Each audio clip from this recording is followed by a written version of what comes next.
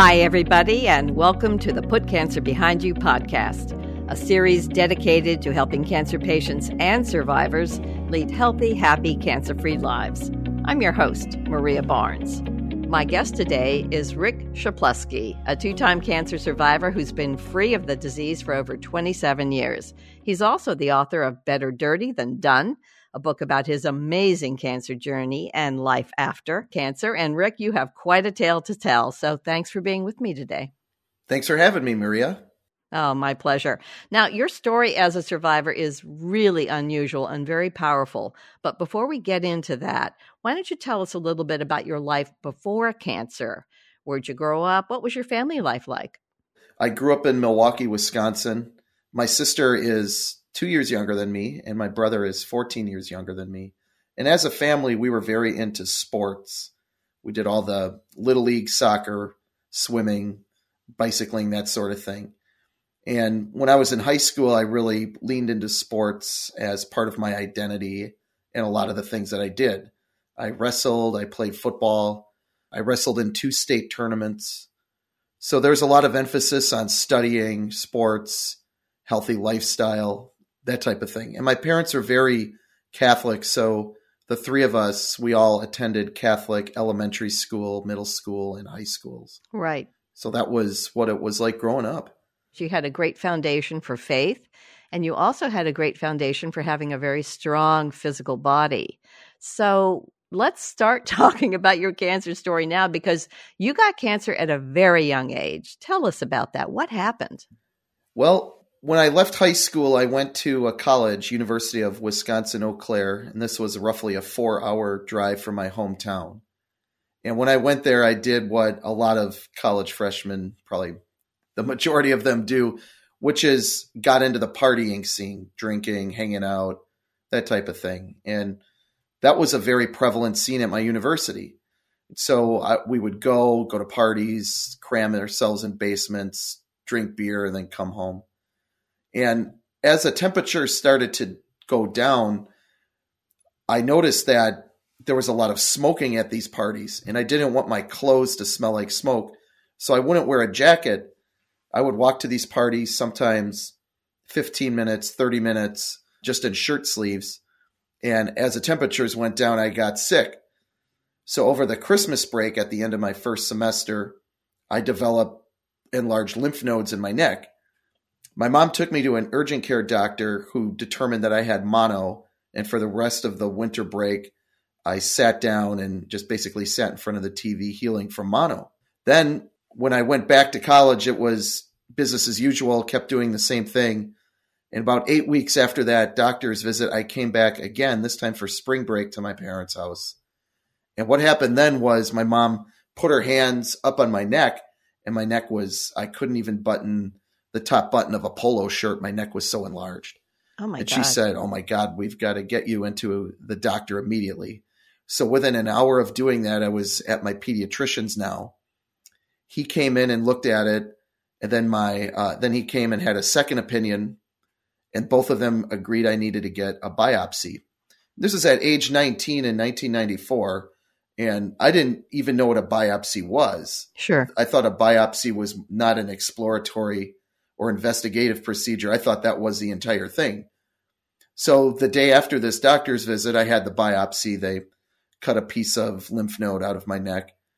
And a couple days later, I went back to school. So I had a huge bandage on my neck, and people were asking me, what happened to you? And I would say, I had a biopsy. So like it was a cool thing to do.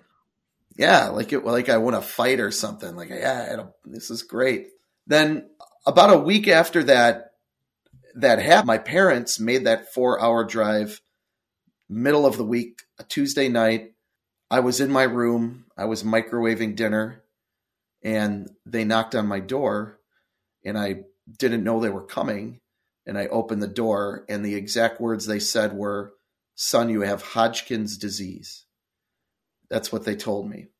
Right. And so I did what every 19-year-old with Hodgkin's disease would do. I kicked them out. I said, "All right, you guys got to get out of here." Incredible. And they left. And that's how it all started. Wow. Okay. So at that point, you didn't know that you had cancer. So what happened next, and how did you find out Hodgkin's disease is Hodgkin's lymphoma, a cancer? So the first thing I did was I called the smartest person I knew at the university, a friend of mine, and her name is Jennifer. And we went to the library, and at this liberal arts college, they didn't have a lot of, again, 1994, there was no internet, there was no online research. It was purely what you could find in print material. And so we asked the desk where we could find out about Hodgkin's disease. And so he pointed us towards some medical journals, which yielded no information. And then we were going through books from like the 70s, encyclopedias way in the back of the reference section. We're looking up in the H volume of encyclopedias for this. Nothing there at all. And after a good couple hours, we walked out of there knowing nothing. Yeah. So what ended up happening from this point was I took a week off of school. I went back for PET scans and CT scans, blood work, all those types of things, the diagnostic. And the doctor determined that I had stage 2B Hodgkin's disease in my neck and chest. And the way they treated it at this point was exclusively with radiation, which was great news for me because there was a hospital directly next to my campus. In fact, that hospital and the dorms that I lived in shared a grass field where we would play football and sports for fun, like in the afternoons. So when you started this, did you know how many sessions of radiation you were going to have and what the side effects could be? Yeah, I knew. It was 48 total radiations, 24 to the upper mantle and 24 to the lower mantle. Wow. But the side effects, especially to a 19-year-old, didn't seem like it was going to be a big thing. I had no doubt that at the end of my treatments, I was going to be fine. So this is all in my mind at this point. As I began getting upper mantle radiation, I had some weird symptoms. I started to lose my voice, and then the beam of the radiation went through the back of my neck, which burnt some hair out of the back of my head. So I noticed hair falling out, and I was pulling out clumps of hair from the back of my head thinking, what in the world is this? And I didn't understand why this was happening. So I would wake up in the morning. I would do a shot of prescribed codeine that the doctor gave to me for my vocal cords. I would then go to class. And then in the afternoon, I would walk by myself over to the hospital. I would get my radiation treatment. And as it got worse, I would come back to the dorms and throw up. And then I would study, and then I'd go to bed and repeat that cycle the next day. And other than my friend who I took to the library that I told I had Hodgkin's disease and my boss, 0 other people knew. I did all this entirely by myself. I didn't want anybody to know. I didn't want to stick out. And I also didn't think it was that big of a thing. I just thought, all right, I'm going to the hospital to get treated. I understand that you didn't think it was a big thing, but how did you find out how intense it really was?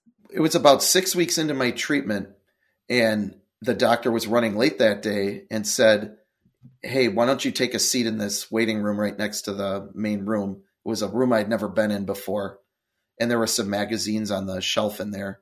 So I grabbed one, and I'm thumbing through the magazine, and then there was a page that said, list of blood cancers, boom, boom, boom, Hodgkin's disease. And I said, I have cancer? I had no idea. I did not know I had cancer until I was 6 weeks deep into treatment. I was an honors student. I was 19 years old. I saw oncologists and hematologists. I had dozens of scans. I saw multiple doctors. My mom was an oncology nurse. I did not connect the dots that this was a cancer. And nobody ever said, Rick, you have cancer. They said, Rick, you have Hodgkin's disease. Right. And that was a point in time where I was like, oh my God, this is a big deal. Yeah, kind of. Then I really became scared. Right. And so, yeah. So I called my mom that immediately after that treatment. I called my mom and I go, I've got terrible news. And she goes, what happened? I said, I have cancer. And she says, I know that. I said, well, why didn't you tell me that? Well, I thought you knew. And it was a total miscommunication that I went through this for 6 weeks. But now the good news was that the radiation was shrinking my tumor considerably and appeared to be working. So I kept fighting through it. I completed those 48 radiation treatments after the semester completed in the summer. And at the end of those treatments, I went back home to my parents' house and did what everybody who has radiation does. I slept for like 16 to 20 hours a day and complete exhaustion to recover. And that was the first time that I had cancer. But you're a 2-time cancer survivor. So what happened? When did you find out that it had come back? And how old were you? So when I went through it the first time, I was 19. And 18 months later, I was at the end of my 20th year, which was important because I was closing in on the coveted 21, which is a legal drinking age. I started to experience more symptoms. And this time, instead of having the original symptoms I had were classic cancer stage B symptoms. Like the big one was night sweats and my entire bed was soaked. But the second time, I didn't have anything overt like that. Instead, it was my back was sore. And I went back to the hospital in the middle of the night after several sleepless nights with back pain. And I said, I can't sleep. And there's something really wrong here. And I went to the ER, and the ER doctor determined, well, you've got a sore back from your mattress. Here's some muscle relaxers, and sent me back. Incredible. Well, I took those, and that didn't really do it. Right. And I told my mom, and the doctor wanted to do an X-ray, and they did. And then that turned into a CT scan guided needle biopsy of my back. And at the site where I had my bone marrow biopsy as part of my workup, I now had Hodgkin's disease in my back, in the bone, which is unusual. Yeah. So I was diagnosed with this roughly around Thanksgiving. So I had about 5 weeks to go in the semester. The doctor agreed to let me complete the semester. And I knew this was serious this time. I knew it was cancer. Right. So what I decided to do that final semester was I studied relentlessly. I wanted to go out with as high a grades as possible because if I was going to die from this, I wanted people to at least look at my college transcript and say, this guy was worthy of a college degree. This guy could have done it. And that's what really motivated me. I was so angry that I was not going to graduate. So that final semester, I studied those 4 weeks. I studied so hard and got a 4.0. Only time I ever did that. I just want to ask you another question because there you are really in the prime of your young life, right? Most guys your age were really physically fit. Everyone's very focused on the body in college. What was it like going through cancer at that age? And how did you view your body? At that age, the one thing I wanted to do was fit in. And being so athletic, my body was always in great shape. I looked decent. I had muscles and everything. And I felt good too. All those things combined to build your body image. When I had radiation, I lost 50 pounds and looked on my frame, I looked like a skeleton. And I could never put that muscle back on proportionate to where I was. When I was diagnosed the second time and I started chemotherapy, I'm not sure if you experienced this, Maria, but I had really bad bloating from chemo. I was at my heaviest weight. I looked in the mirror and as a young person, I admonished myself and felt humiliated. And I looked so big. And as somebody whose body was able to do athletic events, wrestling, football, running, whatever, and now look at myself, I was so angry. And I remember I took my shirt off. I had a Hickman catheter sticking out of my chest. I examined my belly from the front and from the sides. And I was just beating myself up relentlessly. And then I heard a voice that said something like, this is not the time to be upset about your body. Right. Your body is doing everything it can to heal itself. You can work on what you look like later, but your body needs to do this now to heal. And I thought of my body then as both the combatant and the arena. It's the fight of my life was occurring inside of it, and my body was doing everything it could with those drugs inside to heal. And where that voice came from, probably the heavens, because at that point I let everything go. I thought, you know what? I don't care what I look like at all. And that body image has stuck with me. that I'm more concerned about what my body can do as an athlete, as a dad, as somebody who takes care of it, my own property, different stuff. I'm proud that I'm able to do some of those large athletic events that I covered in the book, like the Boston Marathon and big swims. But I'm also very proud that as a dad, I never let myself go. And I was able to be a coach and take care of my son and keep up with him, even when he got older. And that to me is more important than what I look like. It's what output I can get from my body and what can I do. Right. And I think that's a huge learning that I would hope others, can take away from this story. Yeah, you pretty much have to have faith that things will improve, and you're not always going to be where you are at that point in time, because that's the low point of anyone's life. If you've ever been a cancer patient, you would know what we're talking about. So the whole experience that you went through was extremely brutal, going through it twice with all that radiation and especially where the cancer was located. So what do you attribute your complete remission? I mean, it's so unusual because people who've had cancer twice don't usually survive, but you went into complete remission. You've been in remission now over 25 years. How did that impact how you chose to live your life after that? And how have you focused your energy so that you remain cancer-free? I mean, it's just a phenomenal story. And what did you learn from it? What do you want people to know about how you walked away from cancer? How were you different? I don't think of myself as different or comparative to others. I just think of myself as this is my life's philosophy, which is time is short. We're spending time in these physical bodies. We have a very tactile experience, a very sensory experience. It's taken me over 20 years to get to this point.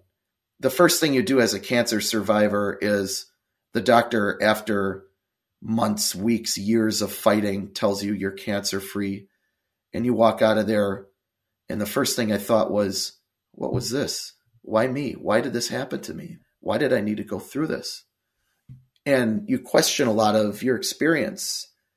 And then, of course, when you have to go back for a scan 3 months later, you're scared. They call this scanxiety these days. Back then, I just called it scared, fear. So you'd go back and you'd be worried that the scan, it's back. I'm going to be back on the drip, put that catheter back in my chest. Here we go. And you're back at it, right? For me, there was a turning point. Every time I got sick with the sniffles, I would feel like I'm sick again, like, oh shit, it's back. But really I just have a cold. The turning point for me was I just wanted to say enough is enough, that I'm done feeling this way. And I saw Lance Armstrong. He was diagnosed in 96. That was the year that I was cancer free. It's for 2 years I didn't have a role model or somebody to look to. Jim Valvano's Don't Give Up, Don't Ever Give Up came up in my mind a lot. And Mario Lemieux for the Pittsburgh Penguins was diagnosed with Hodgkin's disease and played in the same year. Hockey, professional hockey. Like, I don't understand how somebody could do that. But it wasn't a big deal. It was a footnote.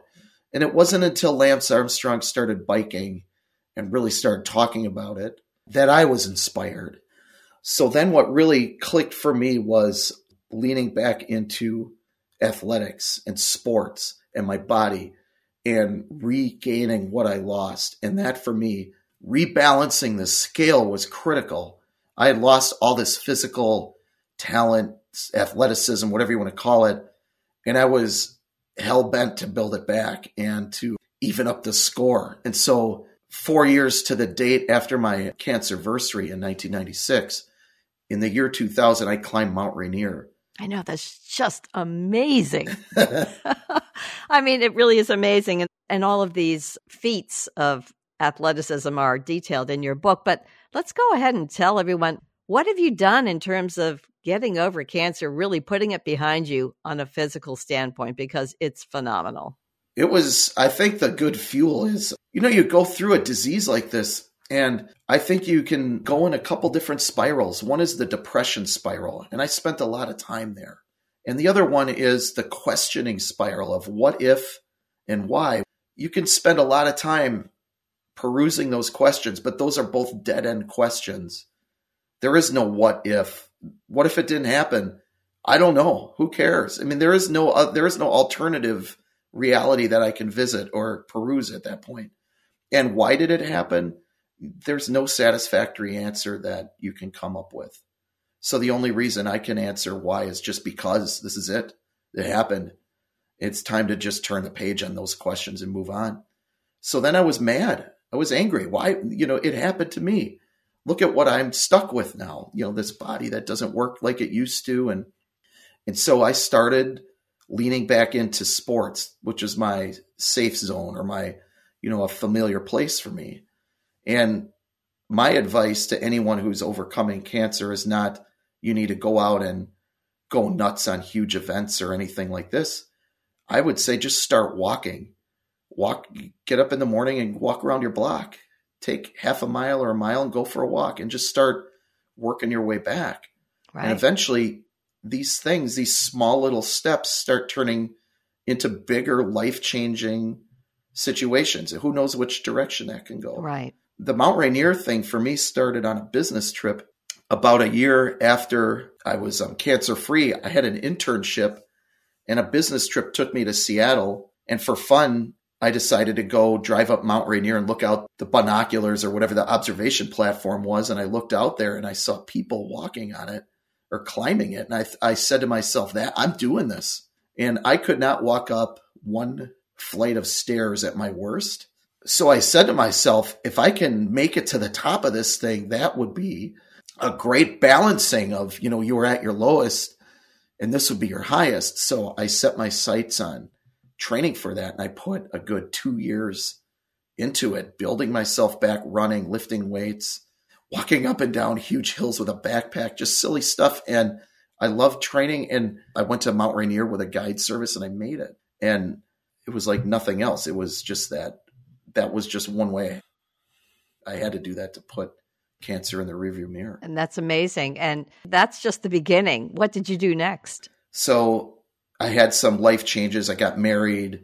We moved to California and I lived in Sacramento for a decade. And that's a very healthy place to live.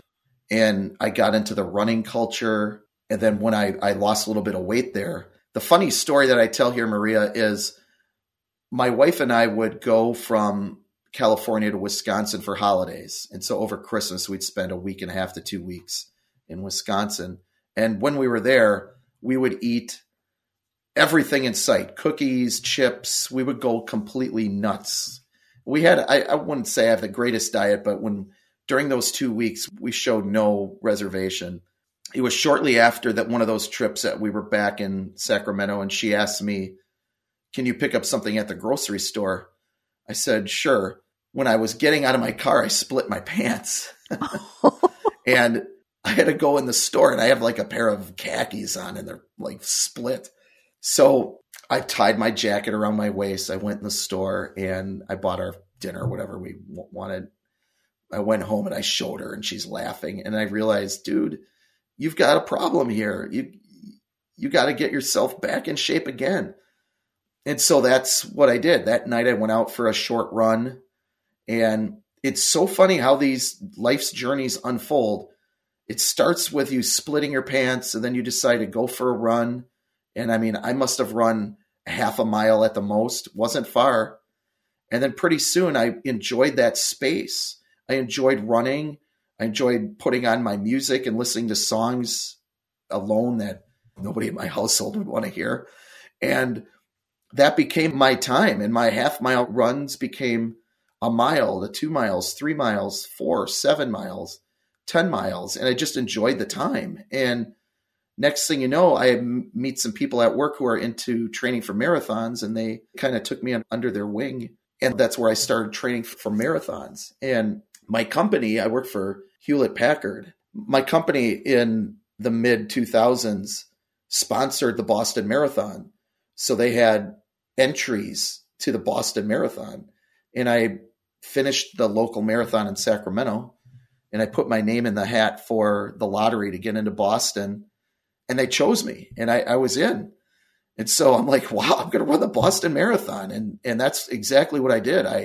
I trained for it.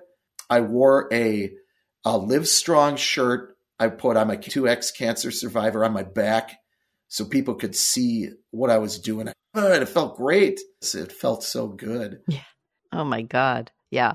And I don't know if I'm sure no one really connected the dots, but it just to be able to turn that corner and that dream, when you're picking up a pork roast at a grocery store and you blow your pants out, the last thing you're thinking about is running the Boston Marathon. And that's the truth. It's amazing. How many years had you been in remission at that point when you completed the Boston Marathon? So I was 13 years in remission. I ran the race in April 2009.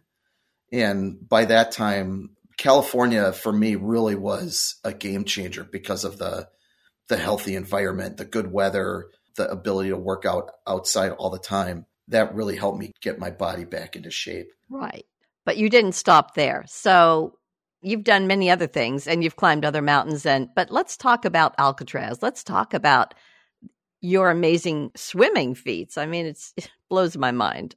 This was another split the pants type thing. So I'd been contemplating getting in the pool. I swam competitively when I was in elementary school. Like we're talking third grade, fifth grade. And I was not any good, but I swam for a swim team. So I had kind of that swimming DNA. So I've been thinking about, well, what if I just start swimming? I don't know why I thought that. And a neighbor of mine, seeing me run all the time after the splitting pants moment, came up to me and said, I want to do a triathlon relay. I want to do the biking, but I need a runner. You can be that guy. And then we need a swimmer. And I said, well, I used to swim and I've been thinking about doing it. And my wife is a very good runner. We could be a co-ed team and she could be the runner. And he's like, let's do this. And that's how the journey started. So I went in the pool and I think I swam 3 or 4 laps. And I'm like, what did I sign up for here? And eventually that turned into 20 laps, into 40 laps. And it became another one of those peaceful, transcendent moments where you're by yourself. And when you think about cancer as a survivor, what I would do in these moments is I would think about one word or one thing and just keep swimming and just have this one thing in my mind. And I was processing it, I guess, and getting rid of it. It felt so good. I would swim. I would carry this heavy thing in my mind. And by the end of the workout, oh, wow, I just did 50 laps. You disconnect from the difficulty of the swimming and you're focusing on the mental piece. Before you know it, you're starting to get in good shape. And that's where I was. So now I was excited. I was like, I'm going to sign up for some stuff. I signed up for this big swim from Alcatraz. And then the day of that triathlon came and it was really cold. It was Folsom Lake. The water in that lake comes off of snow melt in the Sierra Mountains. And so it's freaking cold. So it was 48 degrees. Whoa. I almost drowned. Yeah. I almost drowned. I had a kayak come up to me like, are you going to make it? I mean, it was ugly. And I had already signed up to like swim Alcatraz like 6 months later because I was feeling so good in the 80-degree pool. But the 48-degree cold water was a real slap in the face. So I came home and I was totally dejected and I didn't know what to do. And I thought, you know what, just go jump back in that pool. That was fun. So I went back in the pool and I felt good again. And then I found a swim club in San Francisco. It was about an hour and a half drive to the bay from where I lived. I decided I'm just going to jump in the San Francisco Bay with this team and just see how it goes. So fortunately, the day that I did that, it was warmer. The water was beautiful. I swam around a mile and I felt great. And then that's really where things got rolling from there. So how many times have you swum from Alcatraz back to San Francisco?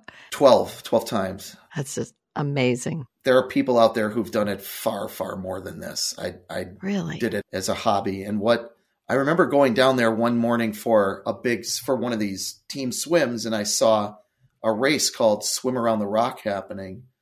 And it's a race where you start on the beach of San Francisco, you swim to Alcatraz, and you swim around it. Then you come back. So it's around somewhere between 3 and 4 miles, depending on how good your course is, right? How how good your own personal navigation is.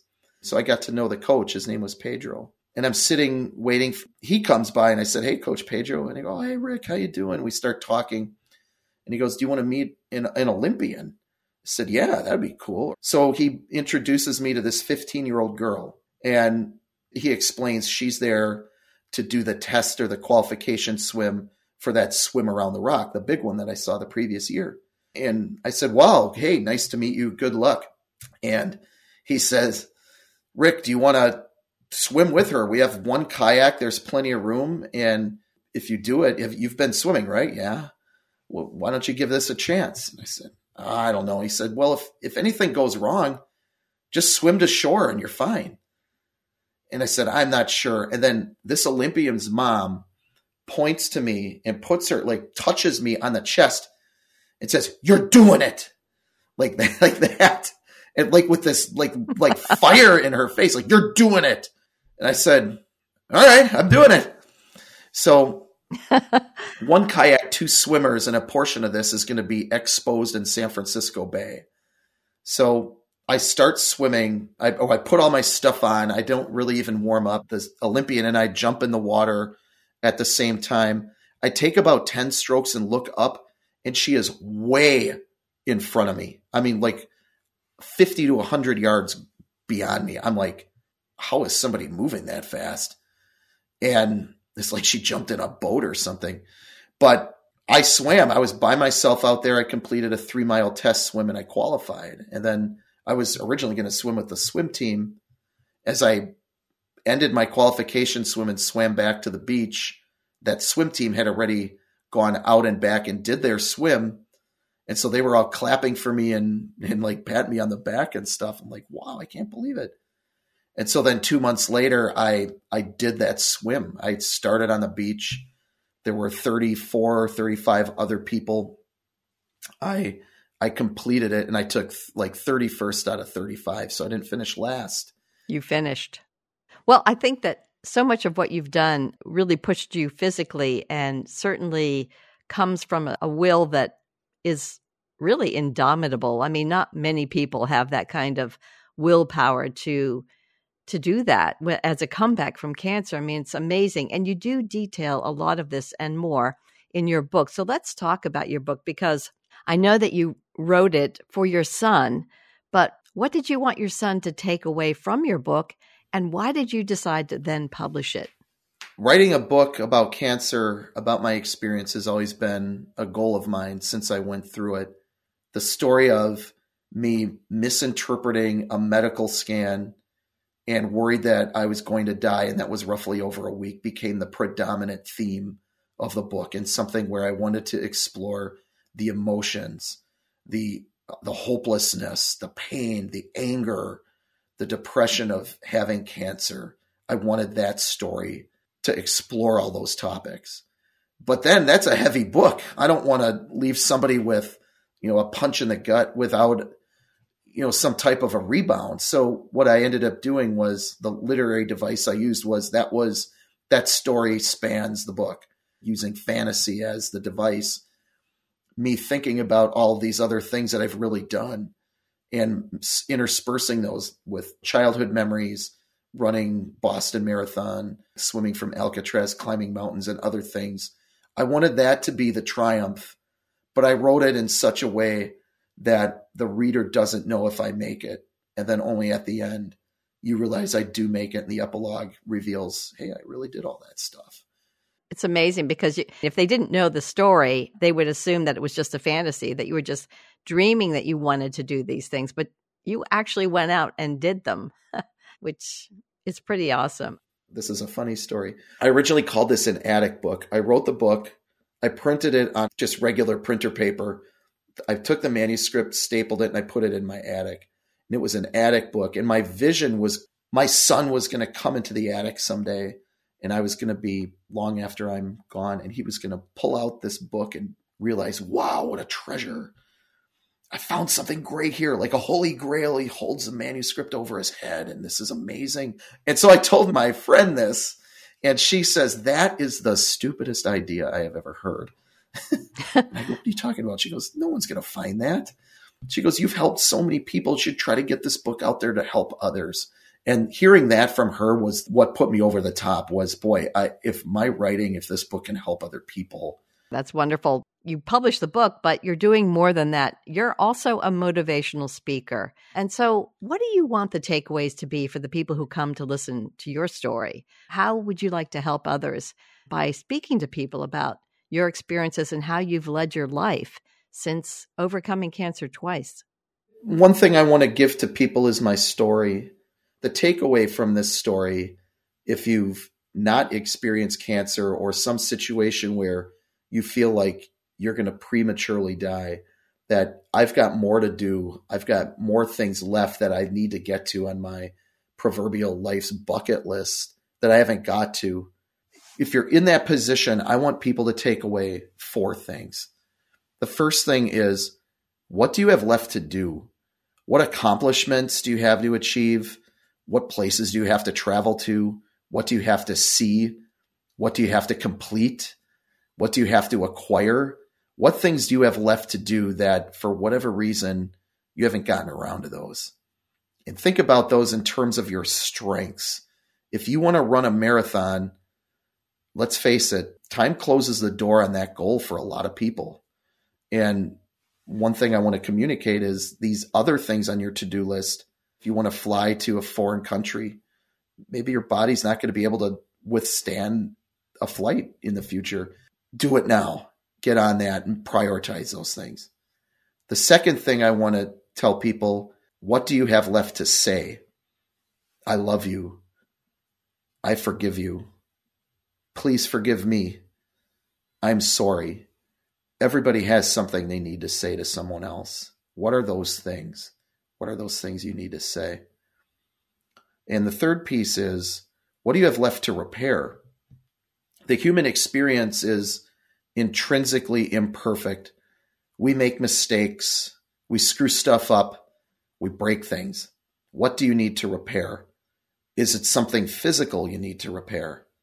Is it a relationship you need to repair that you're too proud to have called and reached back to fix? What do you need to fix? What do you need to repair? And the final thing is, what do you want to leave behind?